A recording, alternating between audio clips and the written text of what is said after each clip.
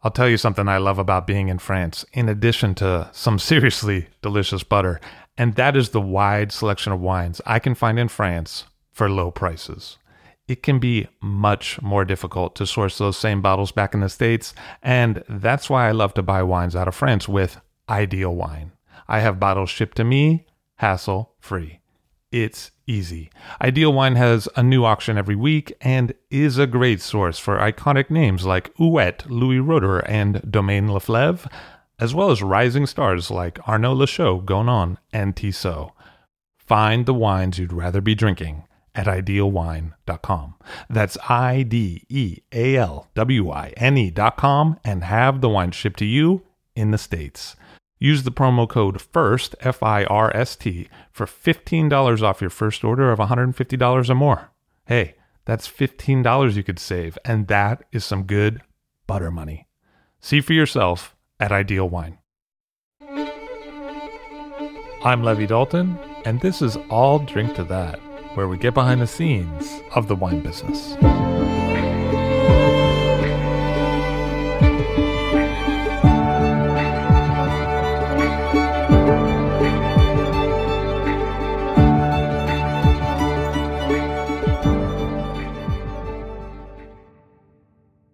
Blake Johnson on the show today. Blake is a longtime sales rep for Rosenthal, going back to 93, in terms of perspective, and somebody who knew Robert Chatterton for more than just the phone call, and a unique viewpoint on the New York wine scene. Happy to have him on the show today.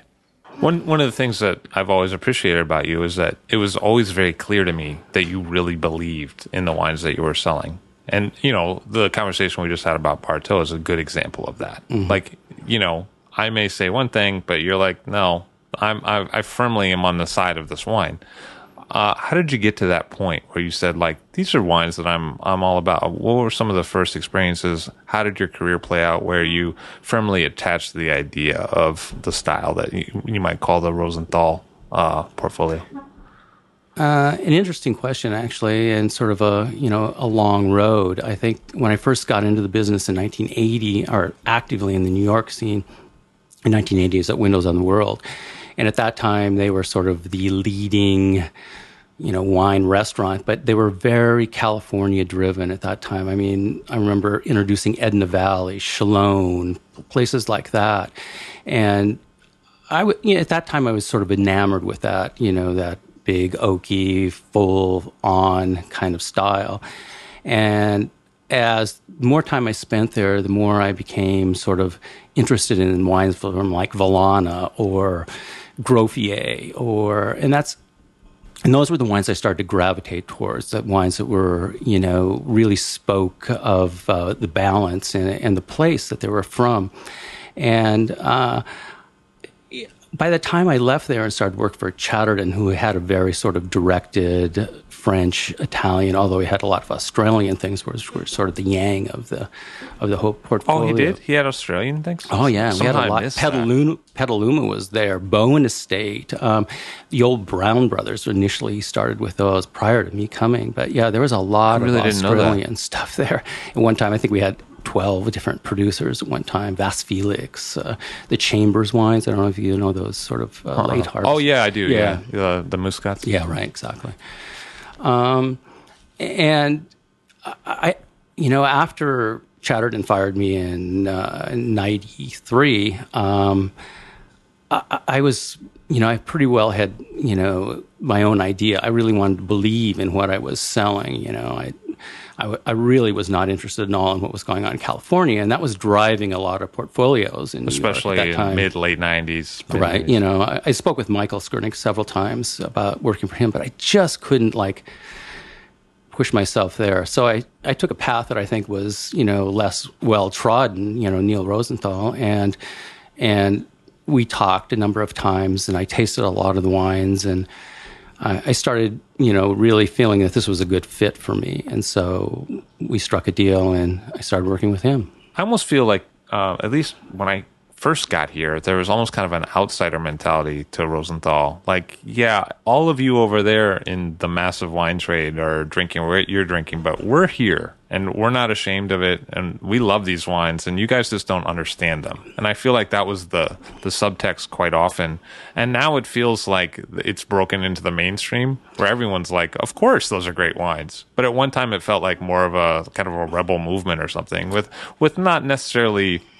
Certainly bottles would be opened for people to try, but there wasn't the trade tasting. There wasn't the, hey, come for the portfolio event. There wasn't a lot of like outreach. There wasn't, if you didn't already have the desire to taste those wines, it wasn't necessarily, no one was trying to push you. It was like, okay, if you don't get it, that's fine. Is that fair to say? Or how's the company idea? I don't think that's fair to say, but just because the fact that we wouldn't be where we weren't if we weren't like breaking down doors, if we weren't, calling on those people and saying, hey, this has merit, taste it. Let me explain this wine to you. Here's the story.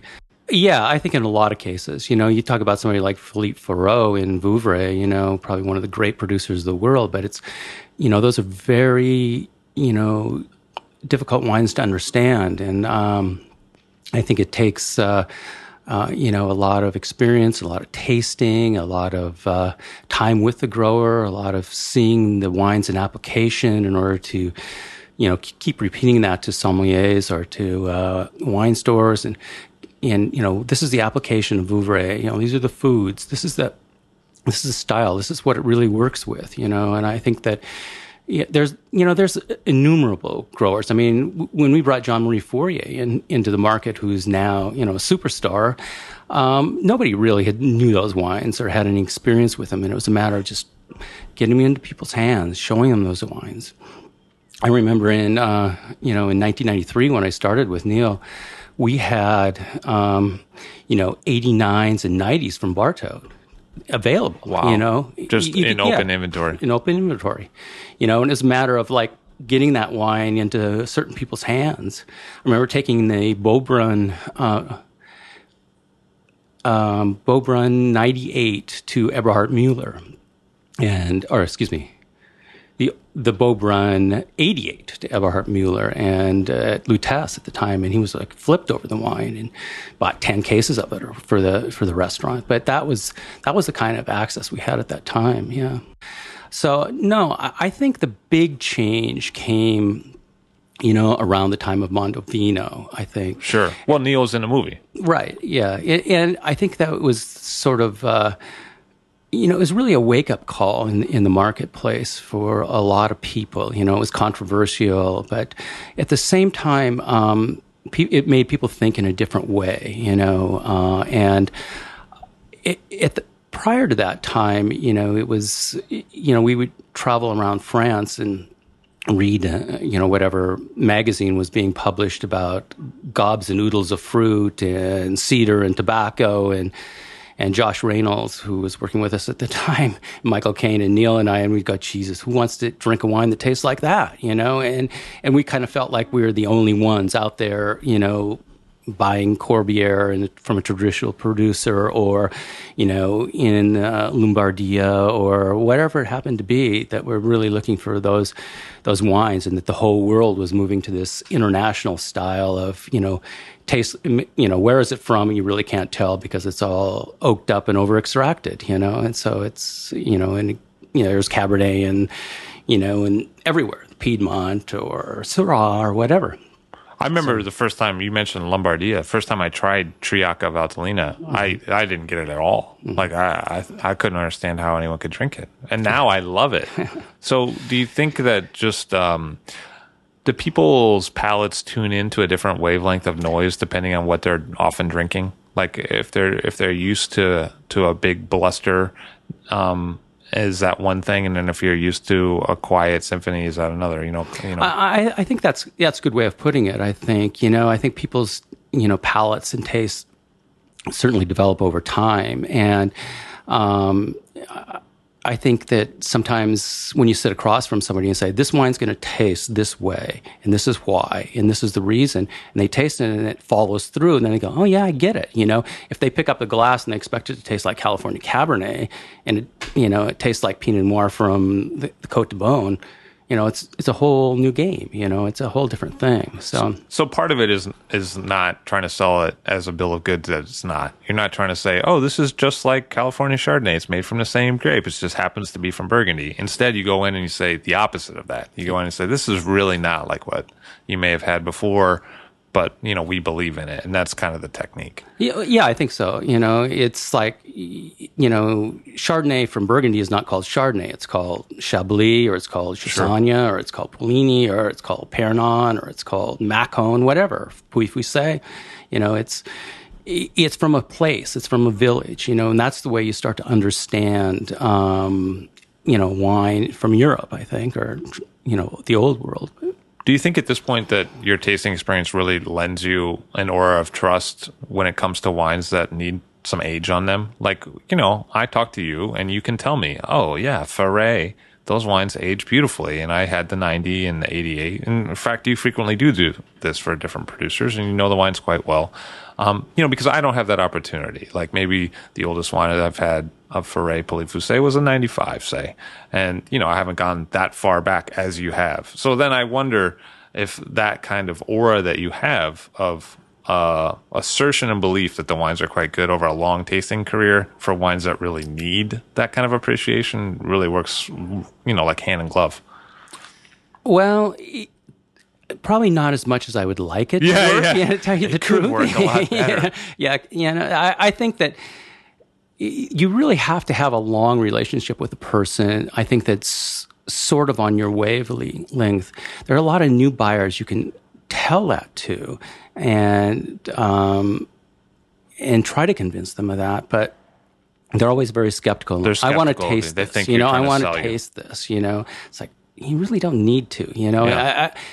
I always wish that there was there's a little bit more trust that, when somebody called you up, at 7:00 at night and say, I need, some XYZ for my wine list or to pour by the glass. What do you got? And you give them something good. They say, well, can you get a bottle over here tomorrow so we can taste it? Right. I'm still apologizing for that. I said I was sorry. Yeah.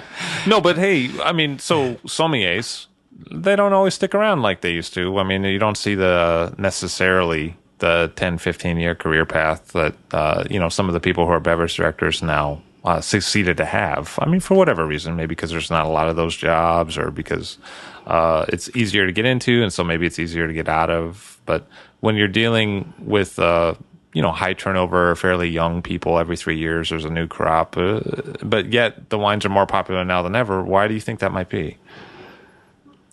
Well, there's a lot more people, interested in wine these days, and I think that there are a lot of really good shops that are willing to, provide those kinds of wines for people and talk to people about it. I remember, Neil was talking one time about, what somebody really needs, and I certainly have heard the comments from, other people have been here, David Bowler, for instance, so that you went to some place and the guy guided you through, hey, try this. This is really great. Instead of, what's on the internet, what's hot, what's written up, 90 points or 95 points that you're chasing a number or something like that. It's like, you don't drink points, you drink wine. It's the experience of it. Why if this guy's Clos de Roche is, 95, 99 points, why don't you buy his Bourgogne Rouge and see what the guy's about, instead of, investing that kind of money, or trying to get something that you can't get, So someone comes in off the street, and they go to a retailer and they want to get some wine to try to learn more about wine. They don't know a lot about it. What would you suggest they do to get a hold of France and Italy's terroirs? What kind of mixed cases should they be putting together? Well, I think they should try wines from, the classic areas, the Loire Valley, Burgundy, maybe it's Macon in Burgundy, Beaujolais, something from the Rhone, certainly something from Bordeaux, Alsace. I think, I always say it's practice. You just have to taste things. You just have to keep tasting things, retaste them. Maybe the wine that you didn't like 6 months ago, after tasting through and being serious about it and reading about it, you might really like that wine now. I think too, one of the biggest problems in this business, and I guess this is digressing a little bit from your question, is but that people don't spend any time with wines. You go into a tasting with somebody and you maybe have 6 wines and you're opening those wines right now, and this guy's powering through them as fast as he can, putting it in his mouth once or something like that. They don't spend any time with it. They don't see how it changes in 10 minutes, or, they don't go back to that glass and smell what's residual there. And let the bouquet develop a little bit, something like that. It's, you think somebody made this wine, they put it in a bottle, it's been there for 5 years. You're opening it right now and you're making a judgment about that wine like that. It's not right. It's not fair, and that's, I know people have, buyers have limited amount of time, but sometimes I think they have to become more discriminating about who they share that time with. You can't share it with everybody. You have to make some decisions about where you want to go, and then spend time with those people and let them, and those wines, and let them sort of speak to you and figure it out from there. So you're saying if there's 40 portfolios in the New York market, you're not going to be able to take 40 appointments in a week, but instead you should sort of maybe gravitate towards, if you found a couple wines you liked from a guy, maybe kind of spend more time with that guy, or if what he's saying or how he's saying it kind of appeals, or she, then maybe spend more time in that direction. Like if there's a glimmer, maybe keep going down the tunnel with them, and take more appointments with the person that seems to be speaking your language. I think so. Yeah, I mean that's. Yeah, I think you have to be a little more selective than a lot of people are. What would you say to someone who's a young sommelier? I mean, it seems to me like you have probably seen so many young people with their first buying gig. And you see them do what you just talked about. They just rip through the wines. Maybe they don't really understand what's going on. Maybe they do understand. Maybe they get it right away. But if you could say to them in a situation that you can't normally, because it's a buy-sell relationship, if you could just give them some advice, because we do get a lot of young sommeliers listening to this, what would you say to these guys that could make them better at their job? I just say slow down, Yeah. And I mean, Michael Caine's a really good one. I mean, he told me a story one time about he was doing a tasting with somebody and they were like ripping through the wines. He goes, hold on, stop, you got to, this isn't what these wines are about. And he made the guy, sit there with the wine. Well, the thing that I was told about Michael Caine by one of the guys that was traveling with him once was that Michael Caine will be on time for the first appointment, but never the next 2. He always goes for the rest of the day, probably. Yeah, exactly. Because he goes over the time because he so wants them to get it that he really focuses in on them. And I thought he was a madman actually at the time that I met him, because again, I didn't necessarily understand the wines at the time. This was a long time ago. This was 12 years ago maybe, and I was a buyer, and I'm being presented with wines that he was telling me they were good. Now I know they're great. Like my perspective now, oh God, I wish I'd done more with that wine. At the time, it was also a different palate thing, like just for the whole country, like mostly, and I thought he was crazy, but I thought he was an interesting, crazy guy. You know what I mean? And now I can see exactly where all that passion was coming from, because I actually get the wines now. Well, you're dead on right. He is an interesting, crazy guy. But it's funny because when you came to New York, he called me up and he said, Levi Dalton's coming there, and he says watch out. He's a really great guy. Make sure cash on delivery. Yeah. Is that what he said? Yeah, he gave me a very positive sort of. Well, I always try to end well. It doesn't always start out well. But no, I was fascinated by the guy because, hey, look, it's the business of moving boxes for a lot of people. Right. And here was a guy who seemed not to approach it so much that way. I think maybe that was. Yeah, he's very particular. That's for sure. Very particular. And there was a sense, and I've actually seen this happen more and more with niche importers, that they weren't necessarily interested in selling to everybody. Like, it was almost kind of they need to like you a little bit before they're going to sell it to you, which is, not normally what you hear in a capitalist market, like, hey, I'm the buyer. You're supposed to do whatever I want, and I feel like Rosenthal is by far not the most like this of importers I can think of, but I do think it's an increasing trend where it's like, yeah, we sell to people who are going to get it, and if we don't really bother with people who aren't going to get it. And I guess there's some threshold where you have to make that decision of whether they are or not. But I've seen it go more and more that way as things have gotten more and more niche. You know, if a guy comes in and seems to be on a completely different page, they're just not really going to offer him the wines, I think. Well, I think sometimes, you know, you spend a lot of time with people and you show them a lot of things, and sometimes you just have to walk away until they can sort of catch up to you a little bit. And then sometimes really good relationships develop through things like that, you know. I actually think you're the master of that. I think you're the master of the pause. You're the master of bringing people closer to you by not necessarily being super effusive. Like you let people talk to you in a way because you don't talk over them. You're really good with that.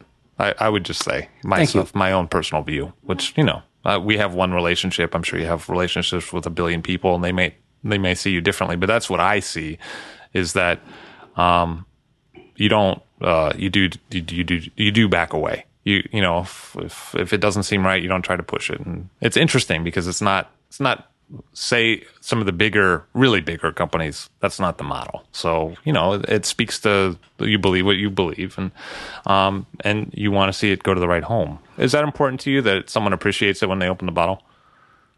I think so. Yeah. I mean, that's what it's all about, you know, is that they're excited about, you know, whatever wine that you're showing them.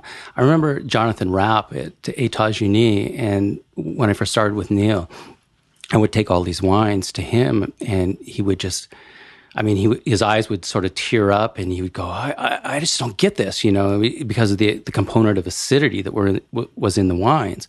And so I sort of re-strategized it, and I picked things that were a little easier and a little fruitier and not quite as obviously acidic as things I had been showing him before. And those were the things that he wanted to see, but they weren't necessarily the wines that he was going to like. And so we started a really nice relationship, and he went buying the wines that I picked out that I thought he would like. And eventually it got to the other point where he was actually liking the things that he wanted to like, you know, initially wanted to like. And so it was that evolution of that palette, you know, and just sort of, you know, taking him from an easy point in the portfolio to a more difficult point in the portfolio.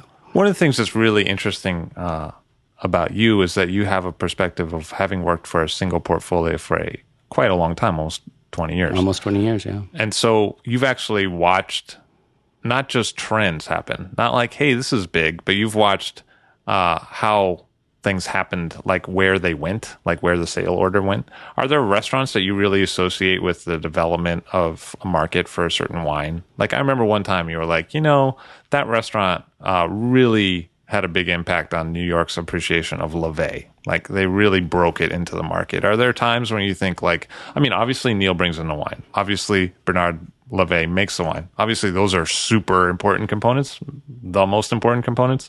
But in terms of actually selling it to the consumer, have you seen retail shops or restaurants actually make a particular wine? Oh yeah, many times I think. And it's been very important. I mean, you're speaking an example of Café Boulud and with Olivier, and he saw that we had this huge vertical of Lavey, and he sort of gravitated to that and put all these wines on the list. And he was buying, you know, 3, 4, 5 bottles at a time of each one of these things. And pretty soon, you know, we were running out of vintages, and he was just, you know, going to tables and giving these people all these options, and they were drinking all this Côte Rôtie. And it you know, it resonated. And then you'd get telephone calls. Where can I buy this wine? At the retailer, because the customer's going to the retailer asking for it after having had it at the restaurant. And not, you know, certainly in a challenging wine, Lavey Côte Rôtie, you know, for I consider anybody. It a little not the friendliest, especially when it's young. Yeah, especially when it's young. I mean, we had a blind tasting with Neil one time, and he brought out a 83 Lavey Côte Rôtie. Yeah, I've had that wine, and it's killer. I know. It's not a good year. I think that's why he brought it out, is because he wanted to show at the time. Well, you know, I mean, I was like, oh, this is old Ferrando. This is old Crema. Yeah. You know, it was just, you know, it was beautiful. It was the burley thing that you get from young Chavroche. I didn't see, you know. Yeah, it's definitely, I said challenging wine for sure. Are there other examples of that would come to mind where you think, boy, you know, I mean, who, for instance, really got behind Ferrando? Did anybody really get behind Ferrando? A lot of people got behind Ferrando, yeah. I mean, that was another one that sort of languished. Now, we're going to bring in the next vintage of Ferrando in the fall, and it'll be completely sold out. No way. Yeah, it's amazing. By the time it hits ground, it's really that kind of broad-based sort of things. I think that you can't discount people like David Lilly or, that kind of store, or, Patrick Watson, or, people like that have done it. And on the retail level, you always had, loyal people at Babbo, whether it was David Lynch, that have pushed those wines and brought those wines in and exposed people to those wines. One of the things I see with Neil, though, is he really has consumers on his side. Like there is, especially, I live in the Upper East Side. That's where the store is, so maybe I see it more. But people, it seems like it bridges the gap between like, oh yeah, we like Neil's wines a lot. Like in the way Dresdner has it to some extent, where the end consumer is all about that importer. Does that help sometimes in the sense of like, because Ferrando, I feel like I don't see huge verticals when I go somewhere. I feel like maybe a lot of it disappears to private sellers. I'm not sure. A lot of it does disappear to private sellers, but a lot of it, the problem now is that in terms of a lot of wines, Burgundy, that so much is retail driven. So the releases are sold out, on those kinds of wines. So you never have that kind of wine 10 years old in inventory anymore for a restaurant. Which you guys used to do a lot. Which we had a lot more of it in the past. Yeah. When I first started with Neil, for first 5, maybe 10 years, my business was mostly restaurants, upwards 75%, 80%. Now I'm probably 50-50. And it's not because I want to be that way. It's just because if I don't become that, then that wine won't be around anymore. So even in the age where maybe sommeliers have never gotten as much press as they do right now, you're really saying a lot of momentum has shifted to the retail side, as maybe people don't want to pay the markups on restaurants. No, I don't think it's necessarily the markups. I think it's just that there's a very sort of internet audience that is looking for a lot of these wines, and a lot of it goes, that they're collected that way. Because of Wine Searcher, people can see what a store has. I don't know if this is necessarily even Wine Searcher, but it's, there are some very reputable retailers with great palates that are buying interesting stuff and purveying that to a lot of their clients, I think. It doesn't necessarily have to be the most expensive in the case of, Carema or something like that, but they believe in those wines and they get them into cellars and into other people's hands. So what happened with Bea? That just seems like, of all the wines you have, just the cultiest of the cult. People really there's a specific audience for Bea, as there might be a specific audience for Ravenel. People really associate it with high quality. Where did that start? Why? And who got behind it?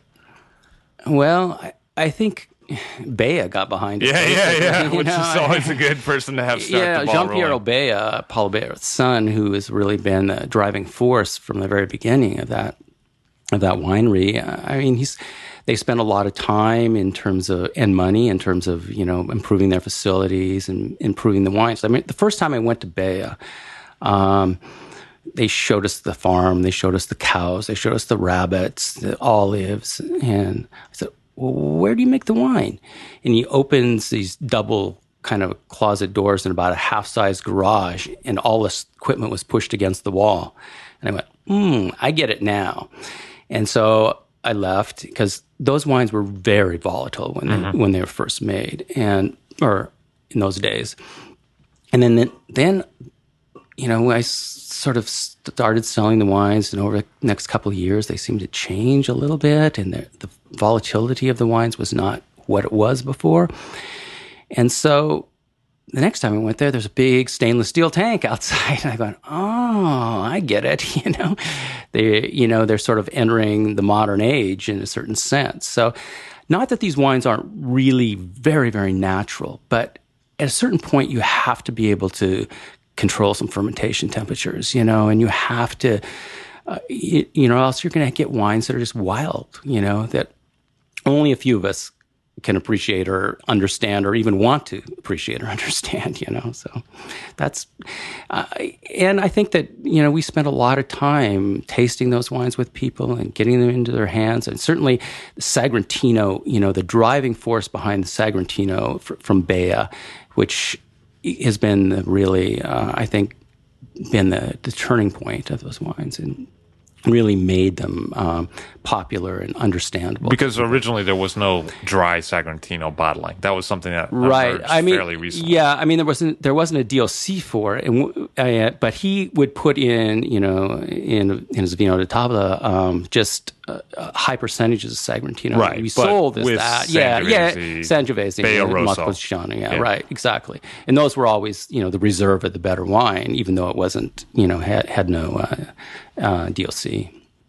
Or DLCG. And so once there was dry Sagrantino, that was a major leap. Okay. So it was actually that product edition that kind of like got people I think, board. yeah. Then you had, Rosso di Montefalco, because, I think Sagrantino is much more red-fruited grape than... Well, it is in his hands. It is. Yeah, right. Yeah, and it's not over extracted or oaked up, so you taste the purity of the grape. I mean, the original appellation was Sagrantino Passito. Right, exactly, which is very good. Yeah, for him. right. So, are there other times where that conceptual leap has happened when you've gone to France? I mean, what are good examples of that? Of the I get it kind of moments. Like, for instance, I remember you guys said that you went to Simone and you're like, yeah, the vineyards face north. That's why, the wines this far south make such elegant wines, because it's fairly, the latitude is fairly south in France. Are there other moments where like the conceptual thing just sort of happened?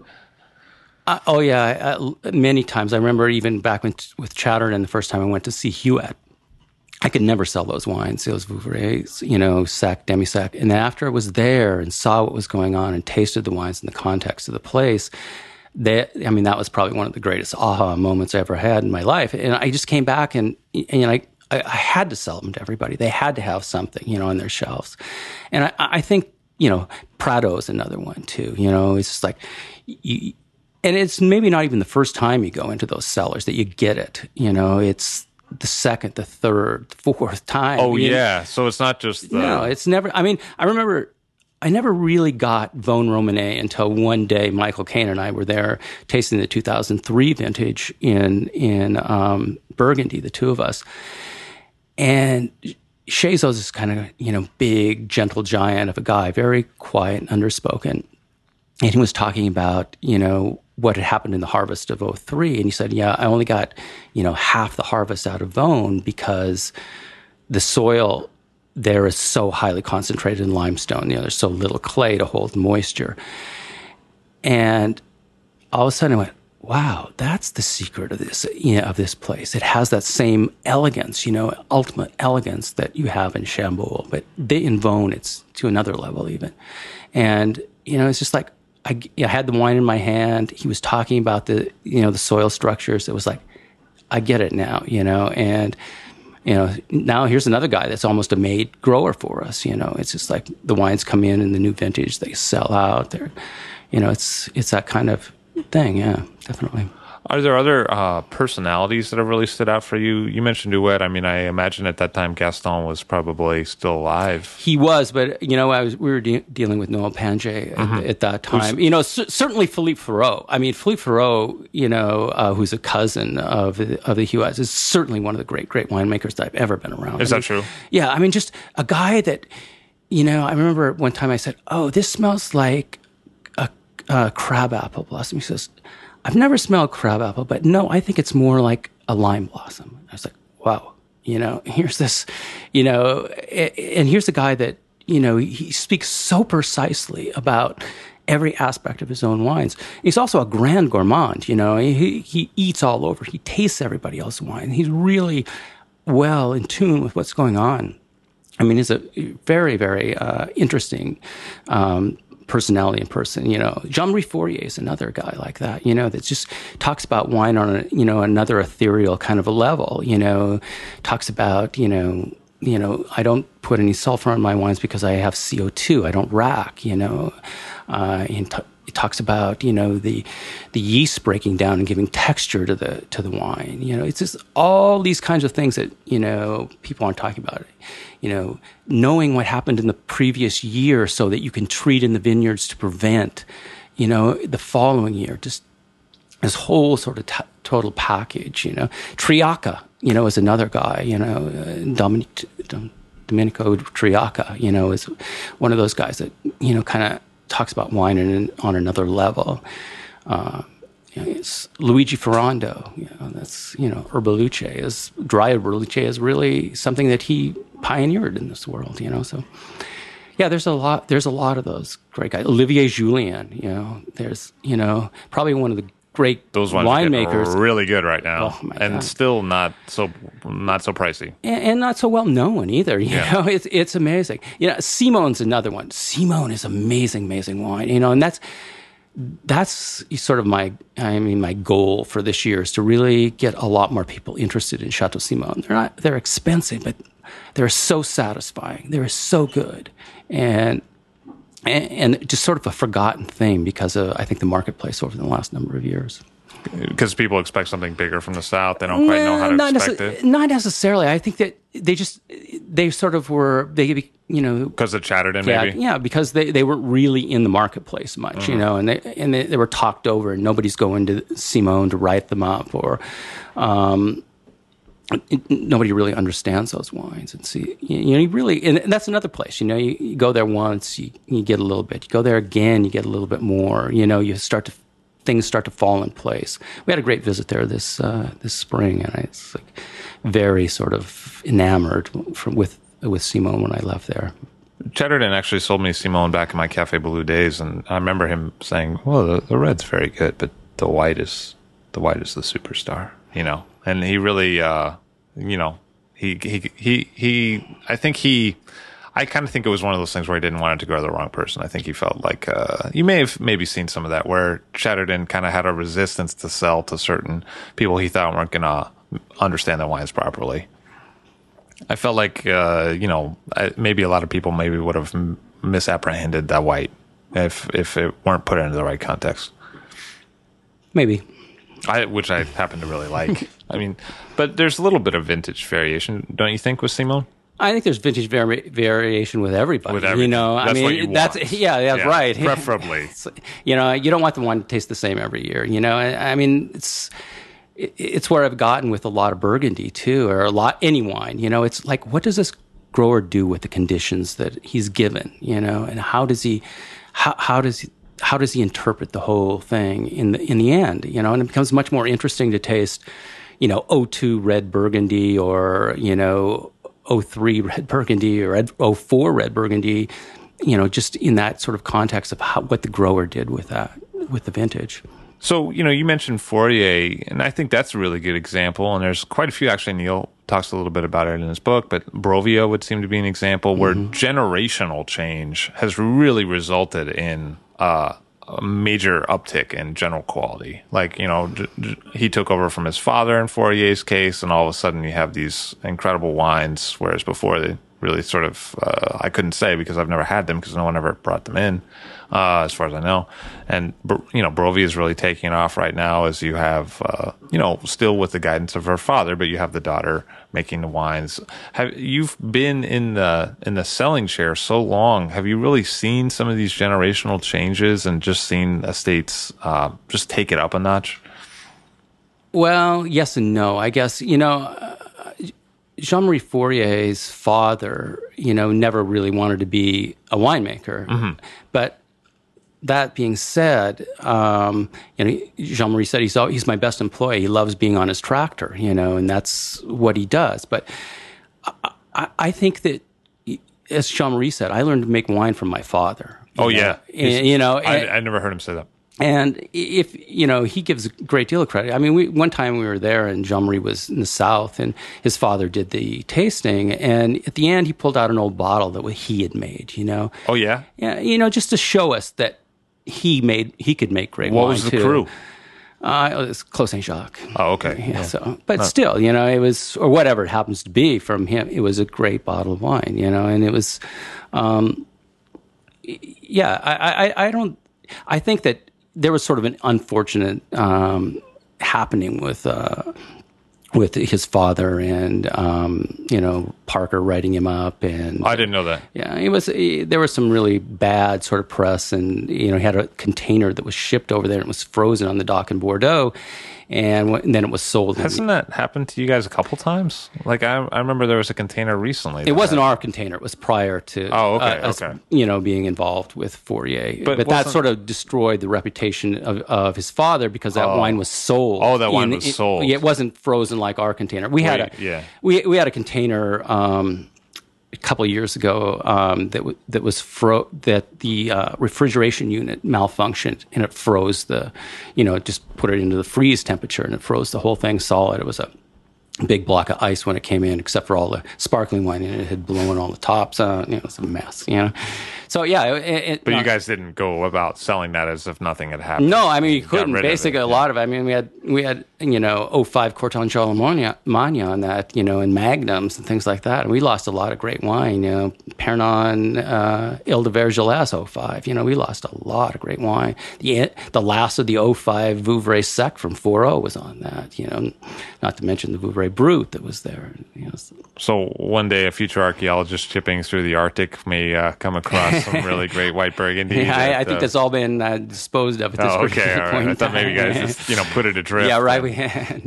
Like he's looking for cavemen, and he's like, "What is this, Furrow?" It's adrift in our warehouse. That's for sure. That's for sure. So, what has been, just to bring it back a little bit to the New York market, what has been the change that you've seen? What are some of the notable standouts in restaurants or in retail that, stand out for you over the last 20 years? Well, on the retail scene, I think it's been a lot of really interested young people that have come in and started stores, and like I said, Patrick Watson at Smith & Vine and Brooklyn Wine Exchange later. I think those, certainly impacted the Amy Pommier out at Prospect, certainly David Lilly, people at Crush. I mean, there's been a lot of interest across the board. I think, I deal with people at Mr. Right, and they're very interested. They buy a lot from you.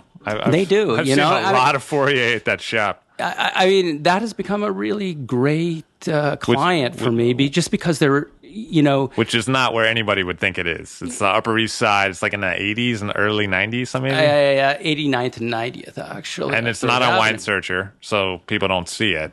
But it's if you go up there. I walked by one day, and I looked in the window, and I was like, wait a second. And then we walked in because we were like, this is a little strange that you have all that. And I saw like the Shangri-La of 08 Fourier. It was like, it was just a ton of it.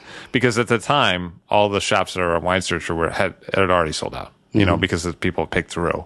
So then I went back, and because I was dumb enough to tell people this story, it was all gone. It was all gone. Like when I actually needed one, I was buying a gift later, and I was like, oh, I'll go get one of those Fourier. It was all gone. Well, I think that's been sort of the magic of the back label. That, you flip our bottle around and it says Neil Rosenthal on the back, and I think they do that very, very well up there, and they have clients that say, oh, this is Neil Rosenthal wine, I'm willing to try it. Sure. Well, I've witnessed that in the Upper East Side, like the people. It wasn't that way 10 years ago, it wasn't. I mean, when I started with Neil Rosenthal and I was walking into stores that I'd worked with Chatter, and I said, I work for Neil Rosenthal. You know who he is, don't you? And they go, huh? No way. Oh, yeah. There was a lot of that. I mean, ask Michael he'll say the same thing. People didn't know who he was or what was going on. I mean, he'd been out there and assembled this portfolio, but it wasn't really out there.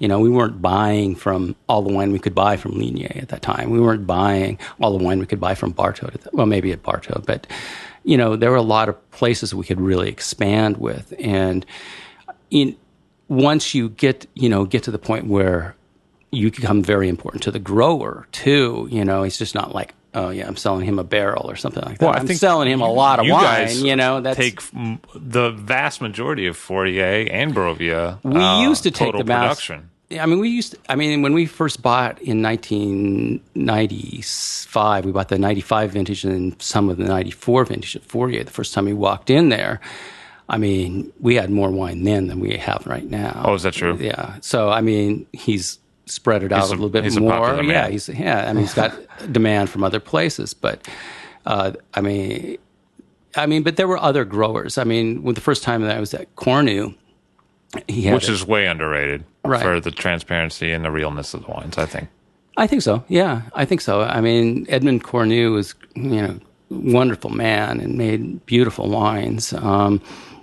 Very traditional of that little corner, of Alos, Shory, Ladois, great variation in style, but very, very true gutsy Burgundy, I think, And I mean, they had a tank of Bourgogne Rouge there, and I said, well, what are you doing with that? And he goes, well, we sell that off, because we don't have market. And I said, well, I think I can sell some of that. Yeah. And so, and prices were not expensive for those wines. And they bottled it up, and pretty soon they weren't selling it off anymore, and they were doing the élevage in barrel instead of just in stainless. So it was. Have you seen that happen where the importing has really helped what the winemaker could do, just in terms of physical site? Like the support on the buying has really allowed them to expand in a way that allowed for better quality. Yeah, I think so. If you're able to bottle your wine and get a little higher price for it, you can make improvements. It's a little easier. Your life is a little easier. So, yeah, I think we've seen that across the board for sure. Are there terroirs that are so often in the wine business we talk about the big success stories, Fourier, and in the wines that he makes, but it's because they're not so much around. We don't talk about what's not there. Are there great terroirs of France and Italy that we're just not seeing because no one's giving them voice?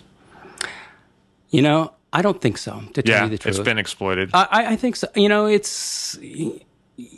think that in certain places people are doing better work than they had probably done in other years. It's maybe more profitable to be able to do better and to make, reduce your yield a little bit better, take a little bit better care of the wine in the élevage, because you can sell it now, or because some of those areas are, maybe the satellite areas like Menetou-Salon or Concy or something like that. I think those areas benefit from that. But, I was listening to your interview with David Bowler. Yeah. I guess. No. If I said anything. No, with Eric Asimov, excuse me. Oh, okay. And he was talking about, different areas not being sort of exploited until like the 70s. But, or the 80s, but I've got books with pictures of Gaston Huet, back, in the 60s and things like that. So I think, it was one of the first things that Chatterton never told me. It's like, everything's known. It's just a matter of finding who's doing the best work in Chablis or in the Macon or whatever, or Sancerre. The area, it's known, it's sort of.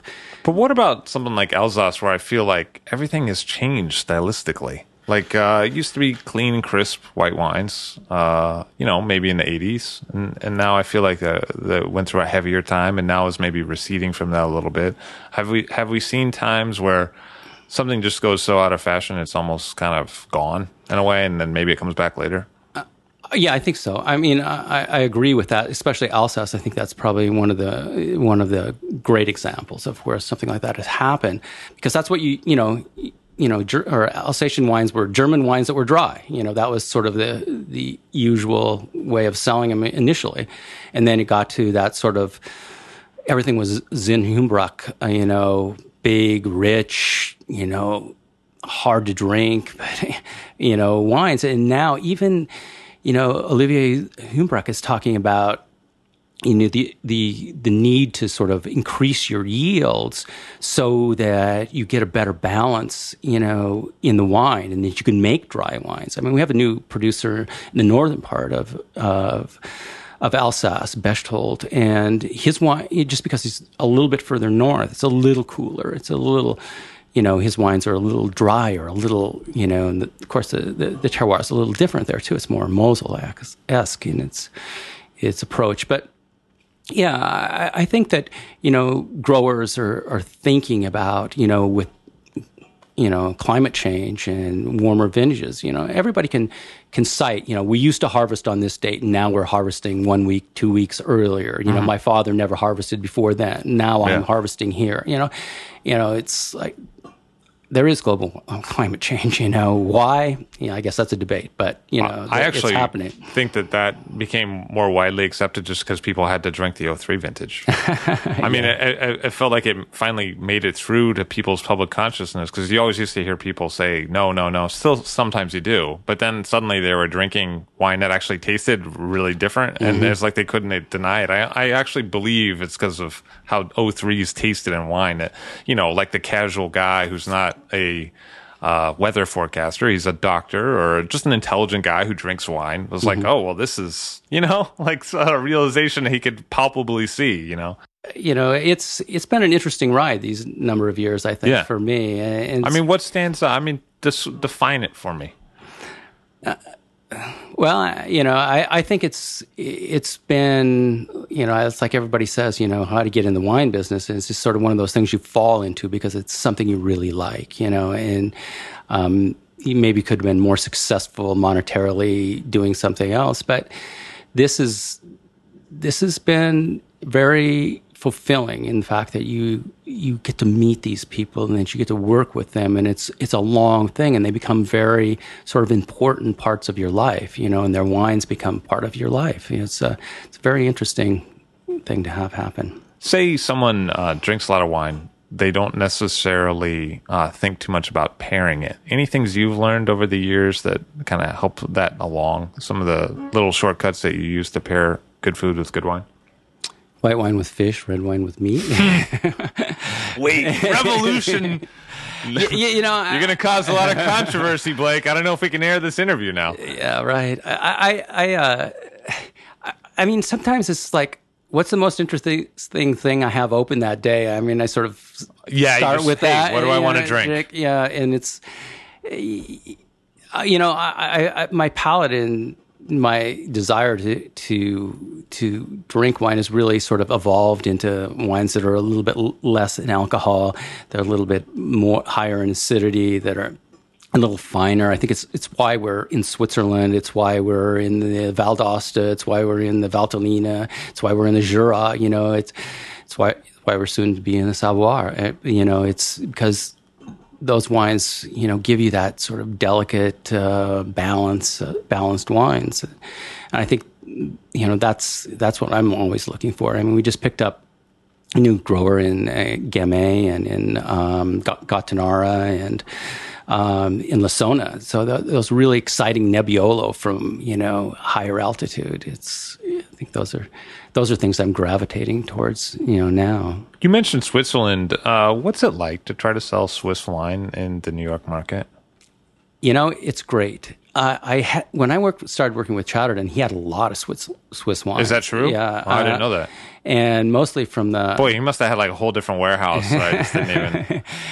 Mostly, in the Vaudois, in those villages like Désolé, Saint-Safroni, Pes, Yvorne, in those areas. I love how you just like roll those up. Boy, you're pretty knowledgeable there. And not a lot of dudes could have done that. I would have been like Dole and... yeah, right. And now we're actually, above Dole in that area. So higher elevations in the Valais. But Swiss wines are not so different than a lot of other wines. So you can sort of take people there. It's not like taking them to the Jura, and showing them wines that are Servois or something. But you hear the flavor profiles are different. The minerality is pronounced, but they're not so different.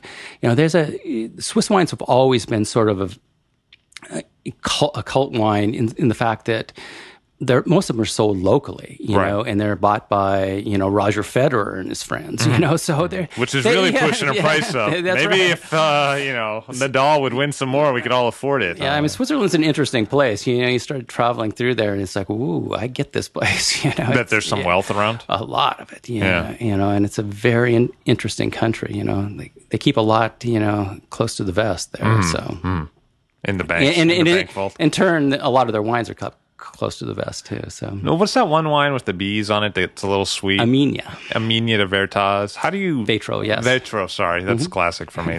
I'm the king of mispronouns. No. But how do you sell that wine? Do you sell it like you would sell Vouvray? Or Yeah, kind of. That's kind of the approach I take to it. It's certainly that kind of wine that you can it has great acidity, but it has incredible richness. So it can be done dry, off dry, late harvest, whatever, sweet.